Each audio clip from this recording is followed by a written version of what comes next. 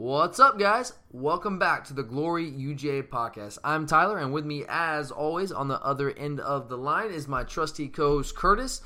And we got what we hope is a good show for you guys today. We're going to dig into the Week 4 mailbag, where we are going to be taking questions from the week that was against Samford, and also questions previewing the week that is heading into our top 25 matchup with the Mississippi State Bulldogs.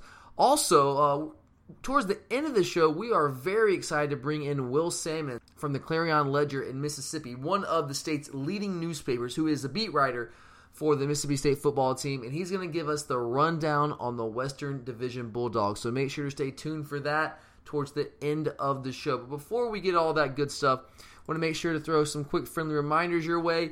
If you're not following us on Twitter, you can definitely do so at glory_UGA. If you're new to the show, we love the interaction with you guys. We love to hear your thoughts.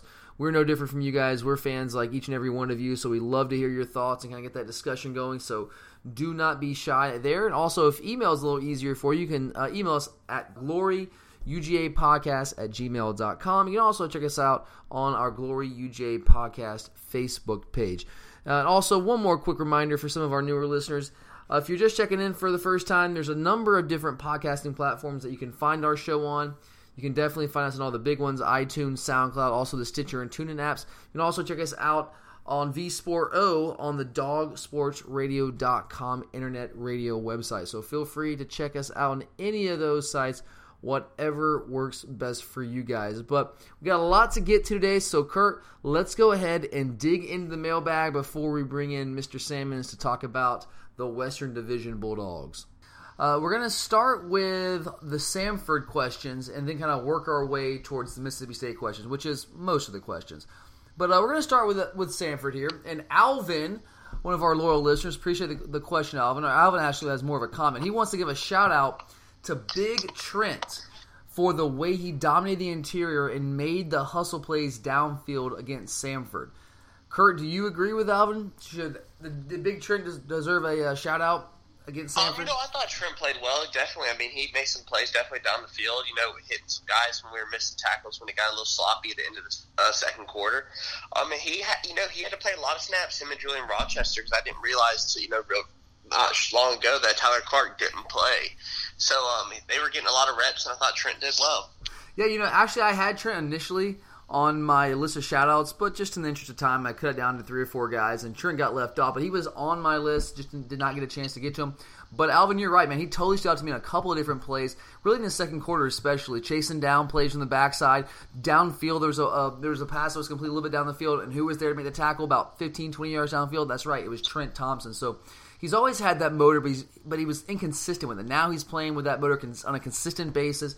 His talent is shining through, and he's kind of being overshadowed right now by Roquan Smith and Lorenzo Carr, the kind of seasons they've gotten off to, and they're getting a lot of attention, and justifiably so. But Big Trent, it's been a little more quiet for him, but he's certainly turning things in the right direction. He's becoming a lot more of a consistent force for us there in the interior, which is exactly what we needed from him, and he will make his presence felt much more as the season progresses. I have no doubt about that whatsoever. All right, next question here. Aaron on Twitter asks, do you feel like the goal on defense against Samford was just to keep things in front of them? A couple of drives looked awful. We touched on this a little bit on the recap show on Monday. But, Kurt, how would you answer that question? Do you really think the goal against Samford was just kind of keep things in front of us and just kind of get out with a win? Yeah, I think more than anything was just working on scheme more than anything. Yeah, you mentioned that. You really thought it was just a chance for us, because we played so much man coverage against Notre Dame. You thought it was a chance for us to kind of work on some more zone looks. So that's what we did. We went, again, can't say exclusively, but we went with a heavy load of zone looks against Samford. And I think a part of that was scheme. They like to get the ball out of their hands quickly. You want to kind of interrupt those passing windows. I think also part of what you said is true also, that we just want to get some work with those looks because we're going to have to use them at some point later on the season. I think that's a fair point as well.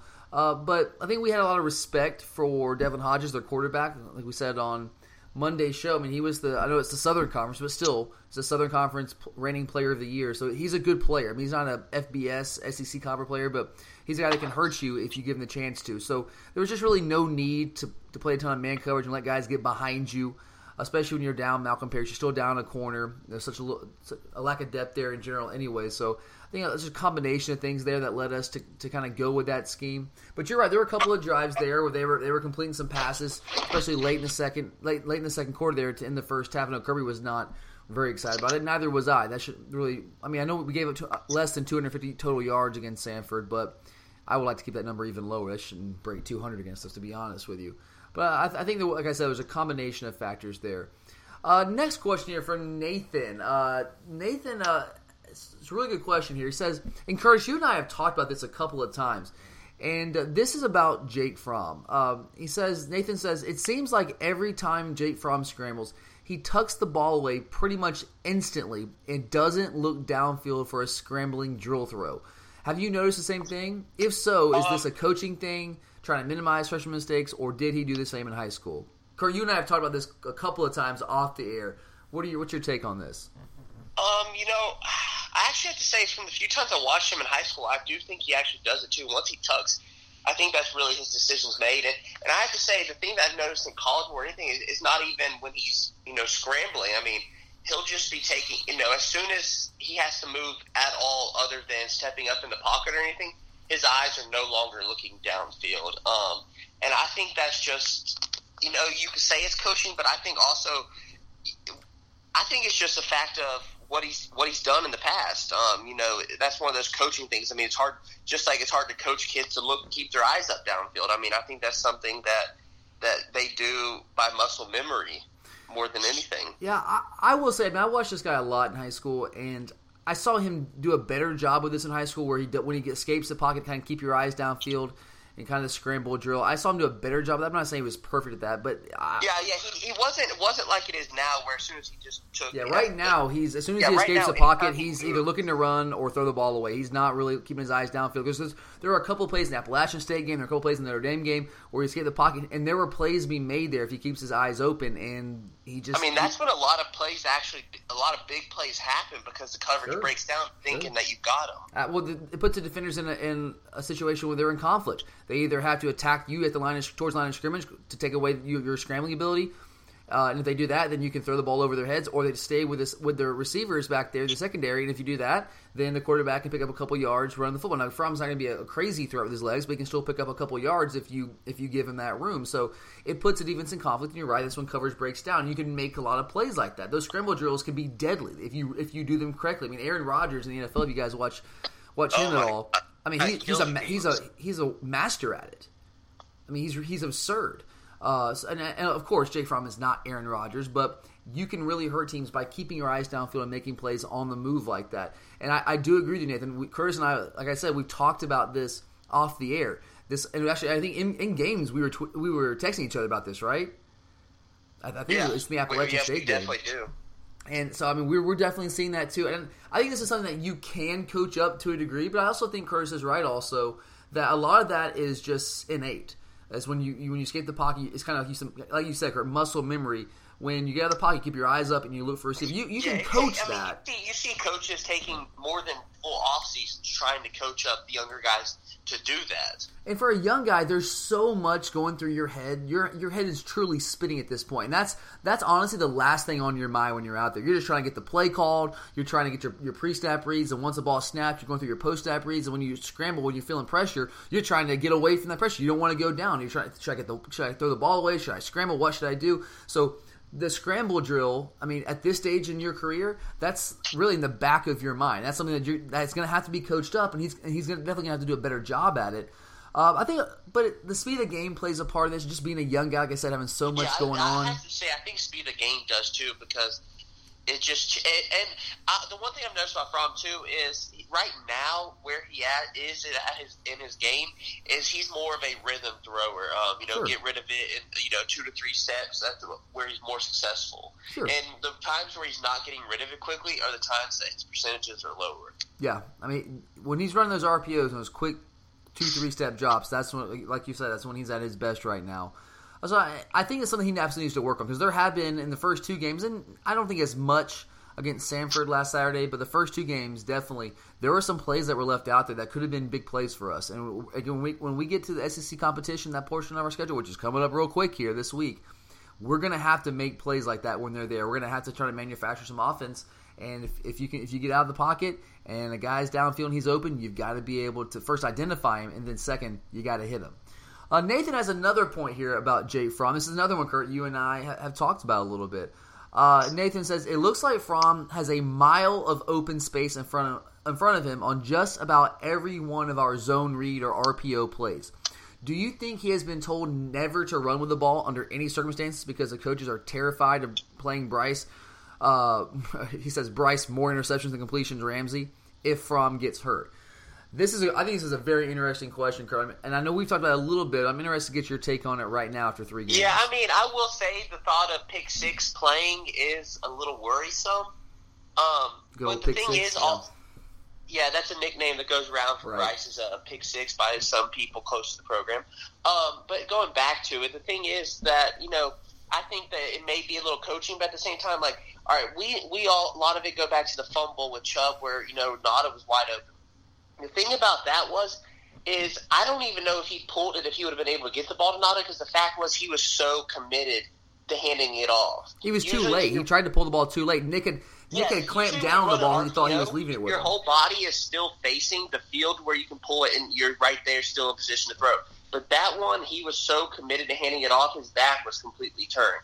And that makes me question if it is a true RPO right now. And, we don't know. I mean, maybe it goes along with some of the things, too, of the speed of the game and things, decision-making right now, trying to just give the ball to the upperclassman and let him try to make something happen instead of, possibly pulling it and make a freshman mistake by reading it wrong, pulling it, and then getting a big hit. Yeah, I mean, those are all fair points. I do think we're definitely running RPOs with Jake, but the speed of him reading it is not, at least in there's a couple situations or instances where he's not reading as quick as we like. That one with Nada against Notre Dame, in my opinion, if he pulls that on time, the one where he fumbled with the handoff there with Nick, if he pulls it on time, in my opinion, that is a touchdown. If he hits him in stride, that could easily be a touchdown. One thing I do think really bears mentioning when you're talking about Fromm and running RPOs, the version of RPOs we're running does not involve a quarterback or run threat. That's not the version of the RPOs running. There's all sorts of different permutations of RPOs, and that is not part of what we're doing. We're essentially giving him one read, basically. He's reading either a linebacker or a safety, or it could be a star player, nickelback. And if that guy crashes towards the run, he pulls it and he throws it. If he doesn't, if he stays with the receiver, he hands off and we have a numbers advantage. I have not seen, at least at this point, based on what I've seen, and I could be wrong here, but what I've seen, I don't think the run element is there with Fromm. So I don't think he's being given that option. I don't think Eason will be either, because they're not dual threat type guys. What's more concerning for me is when we do run what looks like a zone read, where it's not really, there's no RPO element involved, where you have your tight ends, your receivers are actually blocking, they're not running routes. It looks like we're running the traditional zone read, right? Where he looks like he's reading the backside in, you hand off or you pull it. I am of the opinion that we're not actually we're not giving him the option to read that. I think it's a predetermined play call. I think it might look like a zone read, but he's either told to hand it off or pull it. And to this point, he has not been told to pull it, because there are multiple times where anyone in their right mind would have pulled the ball if he's given the opportunity to pull it and run that, because the linebackers and the defensive ends, are whoever the backside player is, the in-man line of scrimmage, is crashing down hard on the running back, and Fromm is not pulling it. I know he's a freshman, but I don't think he's that big of a freshman to where he can't read that play. That's a very, very, very simple read. I could go out there and read that right now. So I'm of the opinion that we're just telling him, like Nathan's suggesting here, to not pull. I think these are predetermined decisions. We're telling him to your hand the ball off, and it might look like a zone read, but it's not really. Is that? I mean, am I off base there, Kurt? Do you think that's realistic? I think that's realistic. Yeah. I think that's probably what we're looking at here, and I think Nathan's right. Like, honestly, we probably don't want to right now. If he gets hurt, you're bringing Bryce Ramsey in, and I don't think that's a situation our coaches want to be in. Right? I really don't. I don't think anyone in the Georgia fan base wants to be in that situation if we're going to avoid it. So why risk Fromm getting hurt for a 4 to 5 yard gain? It would be really nice. It would be very helpful for our run game for him to pull it once or twice, because it would just keep them honest. The possibility that he might pull it and run it would definitely be something that would help the running game out in general, because you don't have the backside end, whoever that in-man line of scrimmage is, crashing down on the tailback every single time we hand it off out of shotgun. I would not be shocked. I would not be shocked to see us pull that out of the playbook at some point, maybe even this week. It would if this was Mike Bobo calling the plays, and I know it's not Mike Bobo. Remember back a couple it was Stafford's second year. I think he was at Tech. You pull out that zone read. Nobody expects Stafford to run it. The in-man line of scrimmage crashes. Stafford pulls it. Boom, touchdown. 7 points for us. So I wouldn't be surprised to see something like that at some point because they are crashing hard every single time, and you've got to hold them honest at some point. And what better time to do it than against a top 25 SEC opponent here at home? Get off to the right start here in the SEC. Next question is from Tim. Now we're on to some Mississippi State talk here. From here on out, be all Mississippi State questions. Tim says, Mississippi State's defense seems pretty physical. Do you think our offensive line can hold up against them? Kurt, what do you think about that one? I think it's going to be our true first test if they can. And I think more than anything that I don't think we're going to be able to go out and run right at them. I think we're going to have to scheme to, a lot of it. I think you'll see rollouts, bootlegs, and maybe more of shotgun and trying to go to the edge and attacking them with speed on the edge, honestly. Yeah, I'm with you, man. Honestly, Tim, I'm glad you brought this one up because to me, the very question you just asked, this is one of the keys to the game. Yeah, that's what's going to decide the game, really. Yeah, it's one of the keys to this game. And outside of slowing down Nick Fitzgerald, this is probably my biggest concern going into this game. Can our offensive line hold up against the Mississippi State defensive front? Jeffrey Simmons, guys, whatever you think about him off the field, and I understand if you've got some reservations about him, I do too. But on the field, the guy's a beast. I mean, what he did against LSU, and he came on late last year. He wasn't a force all year long for them, but last couple games of the year, in the bowl game, he played pretty well. They should have gotten to a bowl game, but they did by virtue of their APR score. But he's really come on the early part of this season, and I'm not sure how we're going to be able to handle him. I'm very concerned about that matchup with him on the interior of the offensive line. Kenley's the only guy I feel even moderately comfortable kind of handling him. I have very little faith in Gilliard and Baker at this point to handle a guy of Simmons' caliber. And it's not just him. Their entire defensive front, they've lost some guys, but they played really well to start this season. And our offensive line's been adequate. Okay, I think it's fair to say we've been a little bit better than last year to this point. Yeah. Probably, but not by leaps and bounds. So this is a major concern for me. They are physical. We are undersized up front. We all know that. We're averaging under 300 pounds across the line of scrimmage there on offense. So it's a concern for sure. I think our offensive line, I'm not going to sit here and say that we can't do it, but I'm something I'm going to keep a very close eye on, and I have my doubts, and I certainly have my concerns. I'll be very impressed if we're able to hold that defensive line at bay. Very interesting to see how that plays out. Next question here. If Eason is somehow healthy by game time, I'm sorry, I forgot to write the name down who sent this to me, so I apologize for not saying who this is from. But if Eason is somehow healthy by game time, you got to start him because of SEC experience, right? Kurt, what's your take? I think you just got to start him because, my biggest thing is I do think the experience can trump certain things. I mean, kind of like what we saw out of, there's certain situations where maybe Fromm should have thrown that ball away last week, and a fumble like that can change the game against a good team like Mississippi State. Yeah. But he's still a young guy, too. It's not like he's not going to go out there and make mistakes. He'll make mistakes, too. You got to say, I heard people said, should throw it away, but at least that ball where he got hurt on, he was getting out of bounds, wasn't taking a chance of actually, honestly, taking a hit. Yeah. And then the other thing is, I think you also got to look long-term, like as we have pointed out. I mean, there's long-term implications of not really playing him. Well, absolutely. We've gone over that multiple times. I don't want to rehash that too much. I know you guys, if you listen to the show, you've heard us go over that. But my answer to this question is simply, if Eason is 100% and without limitations, absolutely yes. You got to go with it. You also got to say, why wouldn't you if he's 100% healthy? Yeah, I mean, look, he was a starter to open the season for a reason. And if you look at, I know Kirby kind of played up the quarterback battle in the spring to try to push Eason, but come fall camp, if you look at just based on Kirby's public proclamations, there was not really a quarterback battle in fall camp. Eason was the guy. He said that during the offseason after spring practice. He was going around doing his touchdown club meetings, all that good stuff. For him, it was pretty clear that Eason was the guy. And they're the ones that see practice every day, so they have their reasons. So for me, he was the starter for a reason, okay? And when he goes out for a couple games, like we said when this injury initially happened, if Fromm had come in and completely tore it up and just turned the world upside down with how good he was playing, then you have a legitimate debate.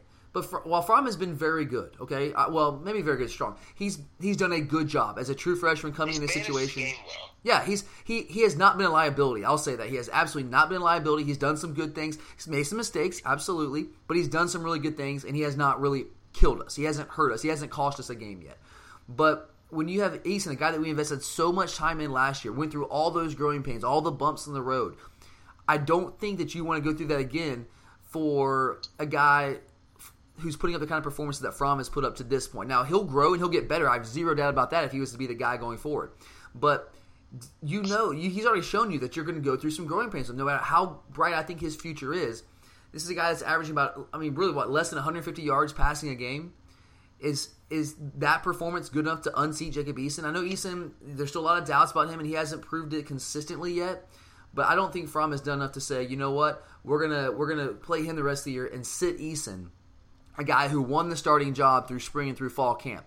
I just don't think he's done enough yet. I think right now our coaches have invested so much in Eason.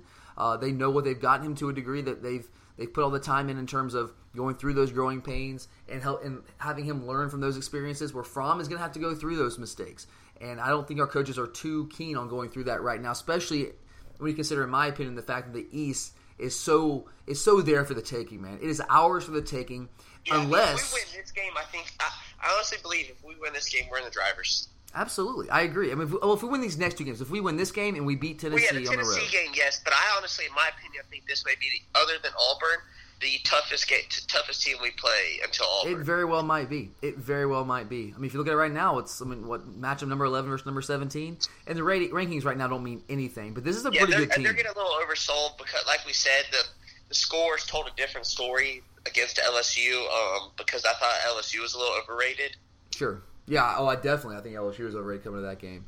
But yeah, I think it's a fair point there, and I think the East is there for us to take by the throat, and we're the ones that can mess that up. And if we play a true freshman all year, when we have a guy who went through all those growing pains last year, and I think is probably, if you look at pure arm talent, probably more talented. I don't know if he has the football IQ of a Jake Fromm, but he's a sophomore. He's gone through a lot of this. He's got the experience. So yes, a lot of that experience can make up for it. Absolutely, that's what I'm saying. And in all honesty, I don't think Kirby. I mean, as much as we like Fromm, I mean, Kirby loves Fromm. He loves the leader he is.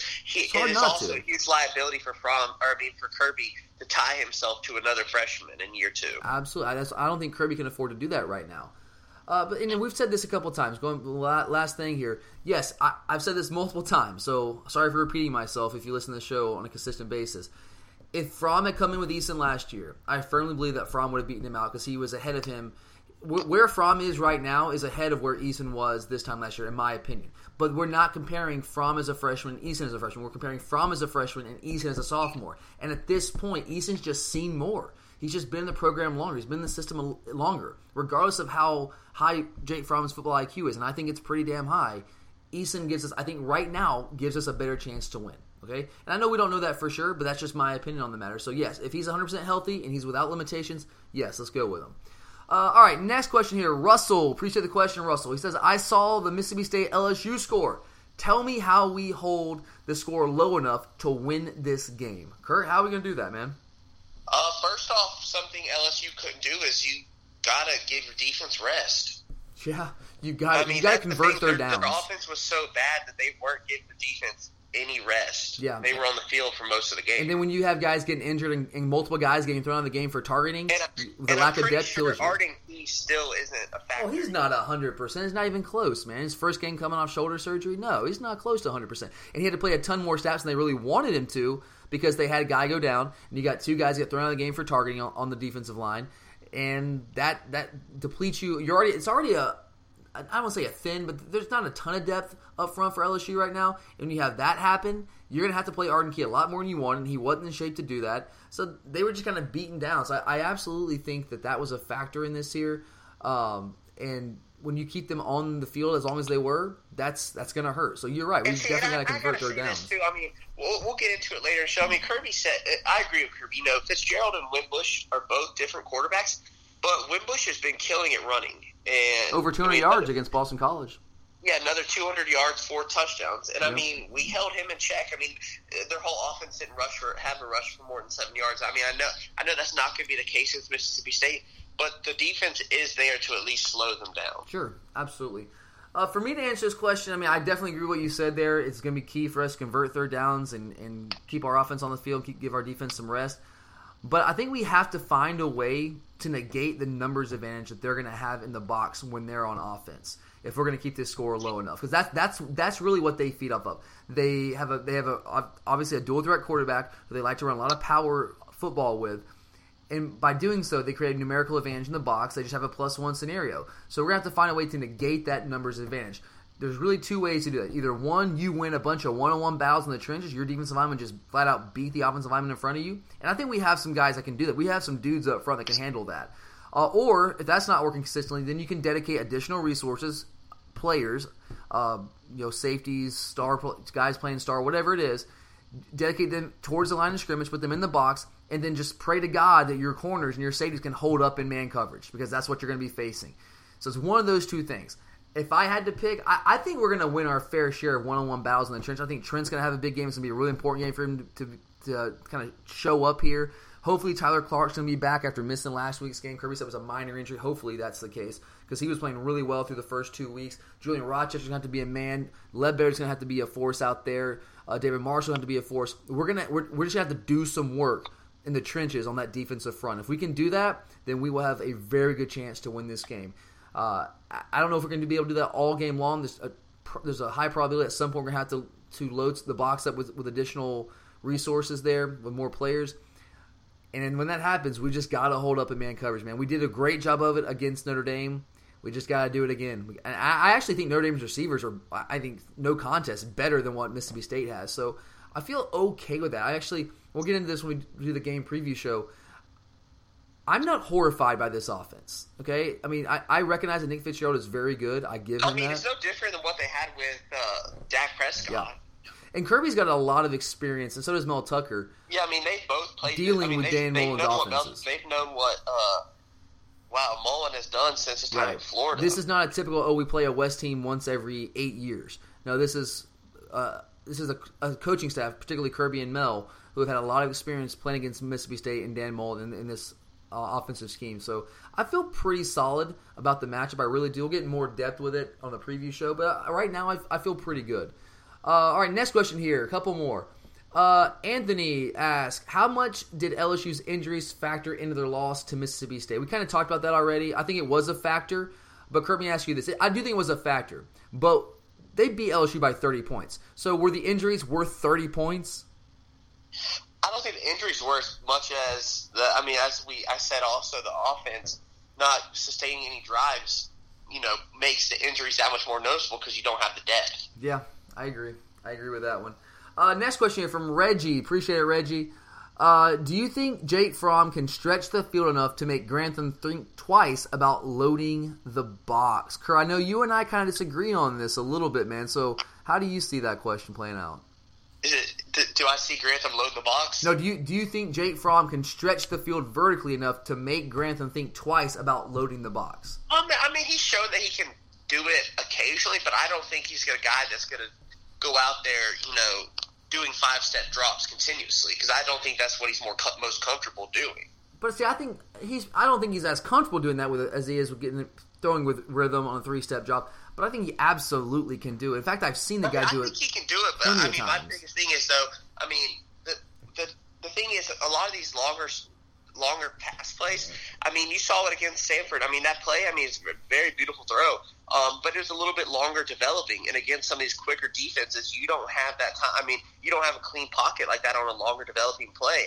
Yeah, absolutely. I think that's more about the offensive line. Yeah, because, we saw with Easton last year. There were a lot of times where some of these – even there were times where if the guys were open, there were times you couldn't even get him the ball because it took so long to develop absolutely. That he was pressured. But I will say, if Fromm's given time, I have absolutely no doubt in my mind he can hit those balls. He showed that play to Riley last week against Samford. Beautifully thrown ball. Now, he's missed a few too, but I've seen a guy do it over and over in high school. I know this is not high school, but he absolutely can do it. I know his arm is not Jacob Eason. I'm not going to sit here and say it is. It's not. But to me, his arm is playing good enough to put the ball out there vertically, and it's a lot more about ball placement, putting it on guys, putting it in a position to where they can catch the football. And I think he can do that. So I absolutely think this is something that we can take advantage of if Grantham tries to load the box.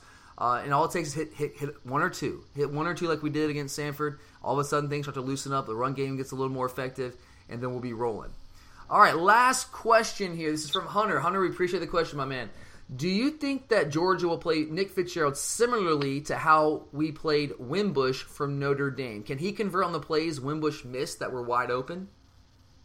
I think he's a little bit better passer than Wimbush, but the thing is, I think you'll see similarities. I think we kind of touched on it last show that what we're going to see is kind of how we attack Auburn and putting people like Lorenzo, inside linebacker, on passing situations, creating and forcing us to have more speed on the field to where we can counteract some of those third down plays where quarterbacks with speed can, move the chains. Yeah, I absolutely expect us to play, or at least come out with a very similar scheme to how we approach Notre Dame. I'm sure there'll be some more game plan specific stuff, but I imagine that we'll try to keep Lorenzo on the field like we did against Notre Dame, to where he can play the kind of hybrid star outside linebacker position where he can rush the passer, but also play out in space, because that will allow you to take away some of the run game. When you get that beef in there where you have a guy that can play against the run in the trenches but also go out there and cover in space.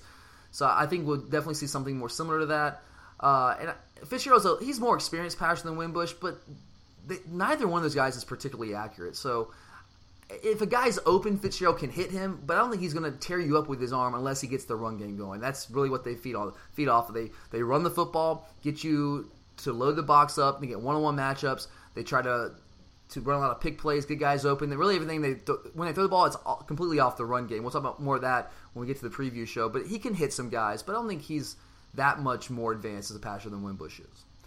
All right, guys, let's go ahead and bring in Will Salmon, the Mississippi State beat writer for Mississippi's leading newspaper, the Clarion Ledger. If you guys want to get a very educated feel for the Mississippi State team and program, you guys can follow Will on Twitter at Will Salmon. Will, we really appreciate you joining us today, man. Hey, man, that may have been one of the nicer welcomes I've ever received. Hey, so I appreciate come on the that. show, man. We got to treat you right. We got to treat you right, for sure. All right, well, let's go ahead and start with Mississippi State's 37-7 victory over LSU. I know that was last week, but I think that's something that really kind of caught the eyes of a lot of Georgia fans. I mean, because it's been a while since State had beaten the Tigers in Starkville, but they definitely made up for it with a absolutely resounding 30-point victory last Saturday night. Like I said, caught the attention of a lot of Georgia fans. And within the Georgia fan base, at least from the folks that I've talked to and been around, there seem to be two kind of general views of that victory. And I know in general, when choosing between two extremes, the answer usually lies somewhere in the middle. But, Will, if you had to lean one way or the other, would you lean more towards that 30-point victory over LSU being more a function of LSU being overhyped and overrated in the preseason, or would you lean more towards it being a function of Mississippi State just actually being that good? Yeah, it's a good question, and you're absolutely right. The truth always can be found somewhere in the middle, like you said, yeah. And that's true here too. But I do think it's more of a product of Mississippi State just being a better team than what people thought that they were heading into this year, where they were projected from anywhere from like USA Today, which is my parent company, to ESPN or whoever else. The usual projection you saw in the preseason was about 6-6. Right. Some may have had a win less or win more, but that was really the general consensus. I always thought they were a little bit better than that. I wasn't sure that they were 30 points better than LSU than that, but I knew that they were better. With LSU, they really just surprised me by how, I don't want to say undisciplined, but just the penalties were just a killer for them, and they have been pretty much.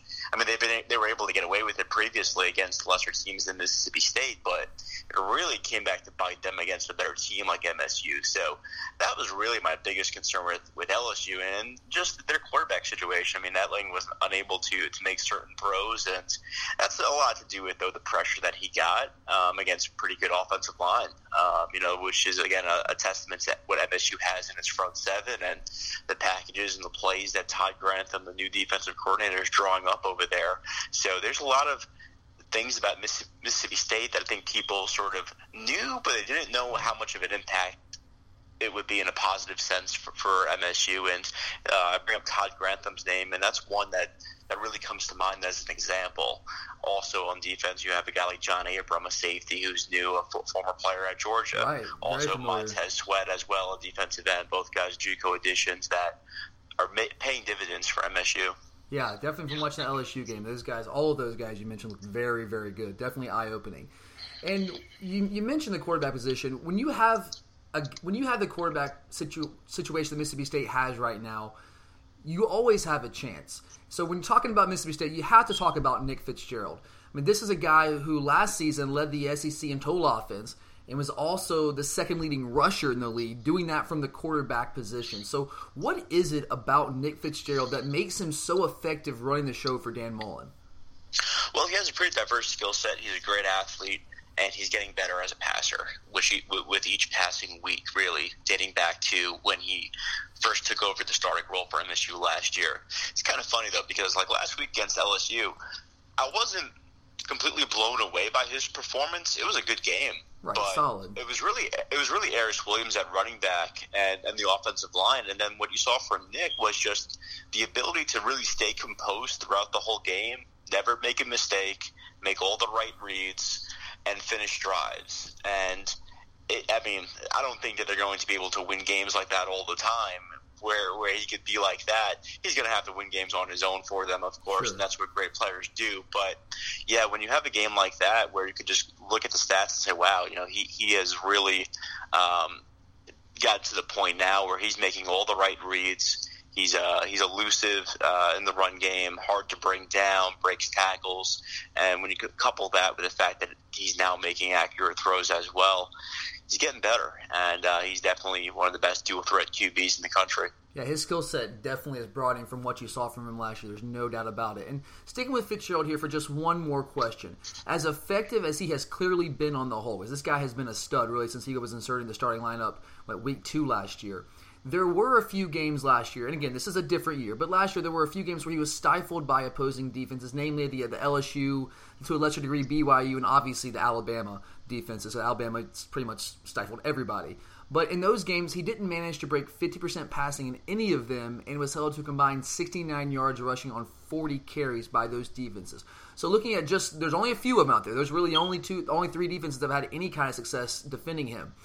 How were they able to slow him down? What has been the go-to to kind of keep him in check? Well, I think the biggest difference from like last year to this year could be that LSU game, because one of his worst games was against LSU, and they actually subbed him out last year for former QB Damian Williams when he was here.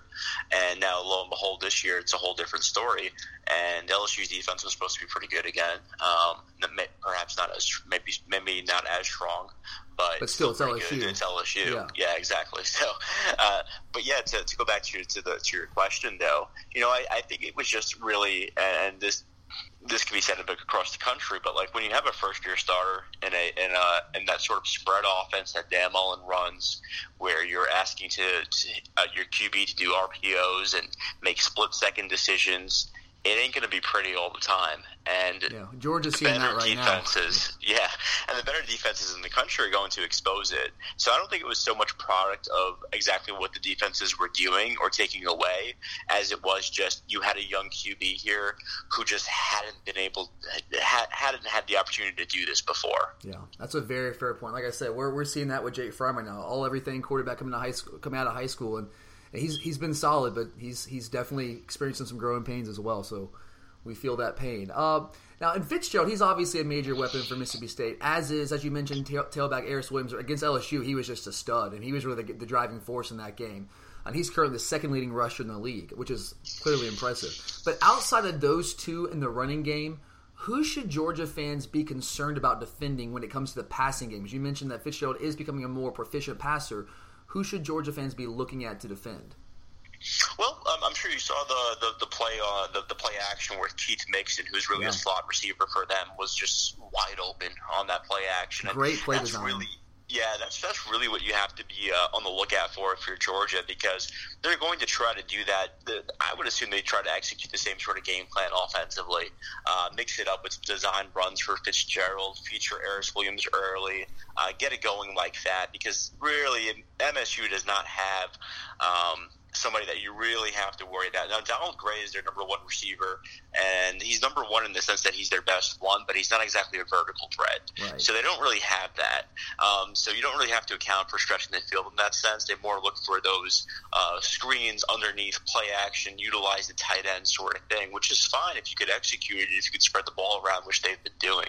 Yeah, and as you mentioned earlier, with a quarterback making much better decisions in his second year as a starter, that can be very effective, which it clearly was Saturday night against LSU.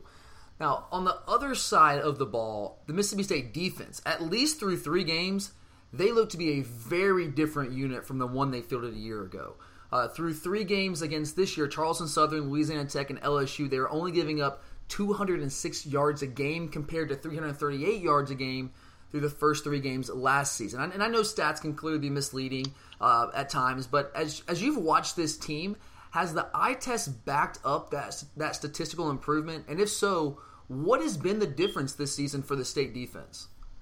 Yeah, it really has. And yeah, I'm in agreement with you. I mean, like, it's a small sample size, but it's like, okay, they blow out Charleston Southern, and which was expected, of course. Sure. And then I say to myself, okay, well, let's see them do it against Louisiana Tech. Okay, they do it against Louisiana Tech, and I say, okay, let's see them do it against LSU.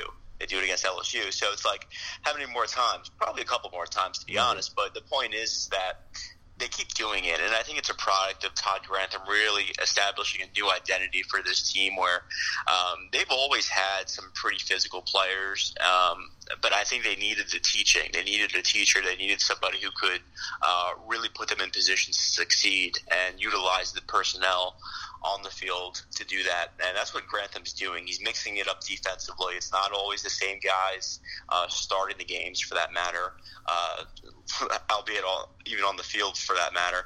He's mixing it up, utilizing some dime packages, nickel packages, disguising blitzes, the whole works, and he's doing it effectively. And he's doing it on third down, too. They've been dominant on third down.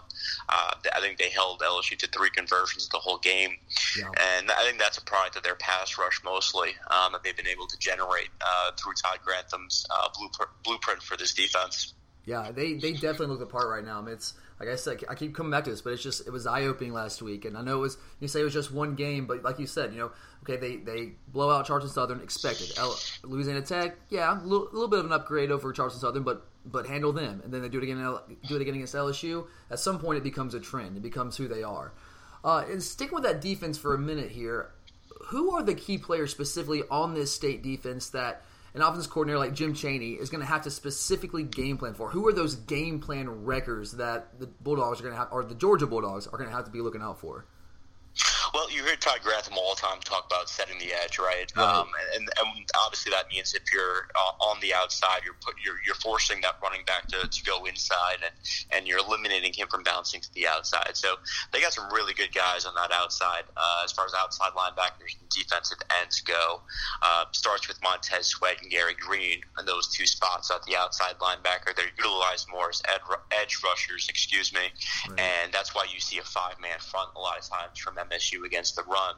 And then inside, it all starts with Jeffrey Simmons, who had a heck of a game against La Tech, and it didn't really show up as much in the stats. It wasn't like he was having 2 touchdowns again against LSU, but he had a pretty good game against LSU as well. And then the linebackers are also pretty good in the middle as well, with Des Harris and Leo Lewis. Lewis being an all-SEC freshman last year. Yeah. So their front 7 is very good, and I think their secondary is much better than it was last year, more experienced as well. So it is a pretty good defense, I think.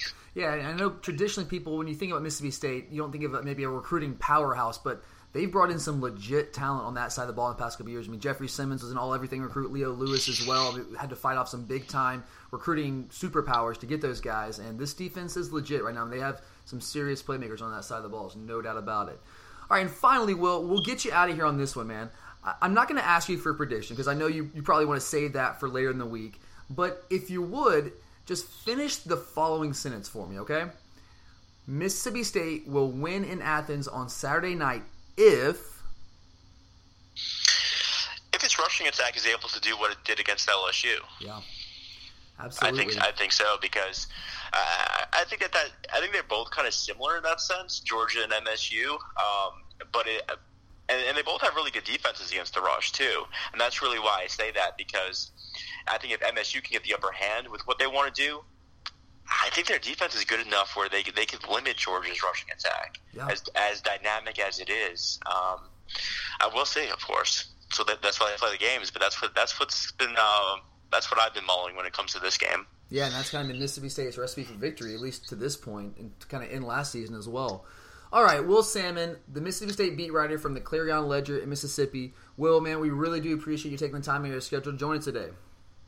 Hey, man, I enjoyed the talk anytime. All right, well, take care, bud. Well, that's going to do it for us, guys, today on the Glory UGA podcast. We really hope you enjoyed the interview with Will. We wanted to bring you kind of the perspective of someone close to the Mississippi State program because, I mean, let's be real, given that they are a non-crossover Western Division foe, we don't get to see a lot of them. So we thought it might be worthwhile to bring Will on the show and kind of get an expert's take on the Mississippi State team that will be heading into Athens to play Between the Hedges on Saturday night. We're also sorry if we did not get to all the mailbag questions. We covered just about all of them. If there's one or two that we had to leave out, I do apologize for that. We wanted to make sure that we had time to get Will in. But please keep all the questions and comments coming, and I assure you that we will get to them as soon as possible on the show. So for Curtis, I'm Tyler. Make sure to check back in with us on Thursday for the full Mississippi State-Georgia game preview. Thanks for listening, guys. Always appreciate it. And go Dogs!